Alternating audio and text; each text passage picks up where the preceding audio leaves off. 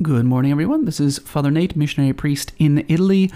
Today is February 28th of 2023, and we're celebrating Tuesday of the first week of Lent. Today's gospel comes to us from the Gospel according to Matthew, chapter 6, verses 7 through 15.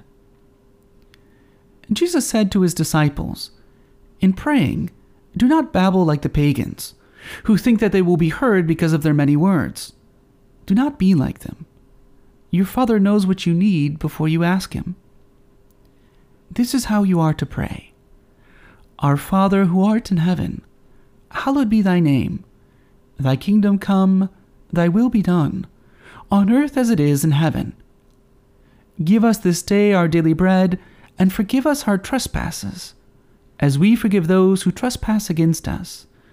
And lead us not into temptation, but deliver us from evil. If you forgive men their transgressions, your heavenly Father will forgive you. But if you do not forgive men, neither will your Father forgive your transgressions." As we continue our Lenten journey, today's Gospel sets before us the Our Father. Even though we're familiar with the prayer, there's three things that we can consider today, especially during this Lenten time.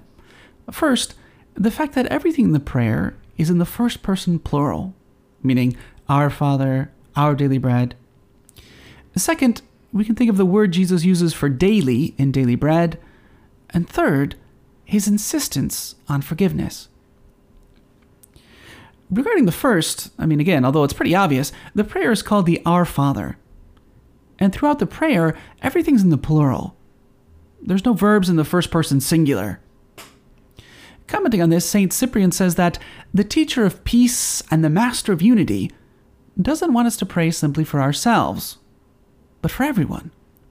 When we pray as one and for everyone.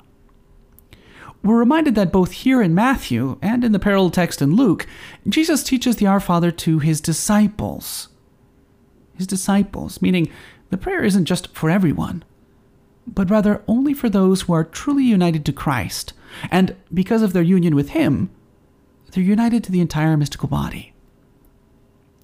Part of being a Christian is to be part and to take part in the care and even the sufferings of the whole body. Be that our immediate community, our religious community, our parish community, or just the world at large. To really pray the Our Father, and to mean it, not to simply babble, means to have at heart each and every member of Christ's body.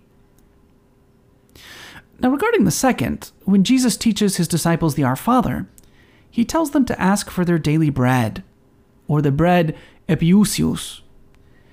It's funny because this word isn't the common one used for daily in Greek. In fact, this word occurs only in the text of the Our Father, and nowhere else in the Bible, or even if we look through all Greek writings that we have, this word never appears. Origen even says that the evangelist came up with this word. One possible meaning is that it refers to what is necessary for existence, that is, what we need to survive. As St. Cyprian points out, only the poor need to ask for bread, and in the presence of God, we're all poor beggars. Without Him, we can do nothing. We need to ask Him for what we need, and remember that He'll give it to us if we ask for it with faith. Again, this is always in the context of the community of believers. We're asking not just for our own needs, but for everyone's.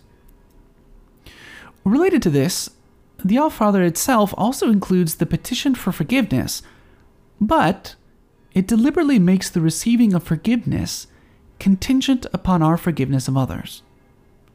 Here in Matthew's Gospel, Jesus emphasizes the need for forgiveness, adding, "If you forgive men their transgressions, your heavenly Father will forgive you. But if you do not forgive men, neither will your Father forgive your transgressions." Now this is particularly pertinent in daily life, as we have to live with other people who often disappoint us or hurt us. But C.S. Lewis summarizes the situation very well when he writes in The Weight of Glory. He says, "This is hard. It is perhaps not so hard to forgive a single great injury, but to forgive the incessant provocations of daily life, To keep on forgiving the bossy mother-in-law, the bullying husband, the nagging wife, the selfish daughter, the deceitful son. How can we do it? Only, I think, by remembering where we stand. By meaning our words when we say our prayers each night, saying, "Forgive our trespasses as we forgive those who trespass against us." And then he says something very profound. He says, we are offered forgiveness on no other terms. To refuse it is to refuse God's mercy for ourselves. There is no hint of exceptions, and God means what he says. This is the terms Jesus gives us to be forgiven. Forgive our trespasses as we forgive those who trespass against us. As we continue our Lenten journey, we can ask ourselves about how well we bear in mind the truth that all of us are part of Christ's family. We all have to help each other to get to heaven. Do we recognize the need to forgive in order to be forgiven? And do we really practice that forgiveness? So today, through the intercession of Mary, Our Lady of Sorrows, let's ask for the grace to truly mean the words of our Father as we pray them, recognizing our own needs and those of our brothers and sisters who are all part of our family.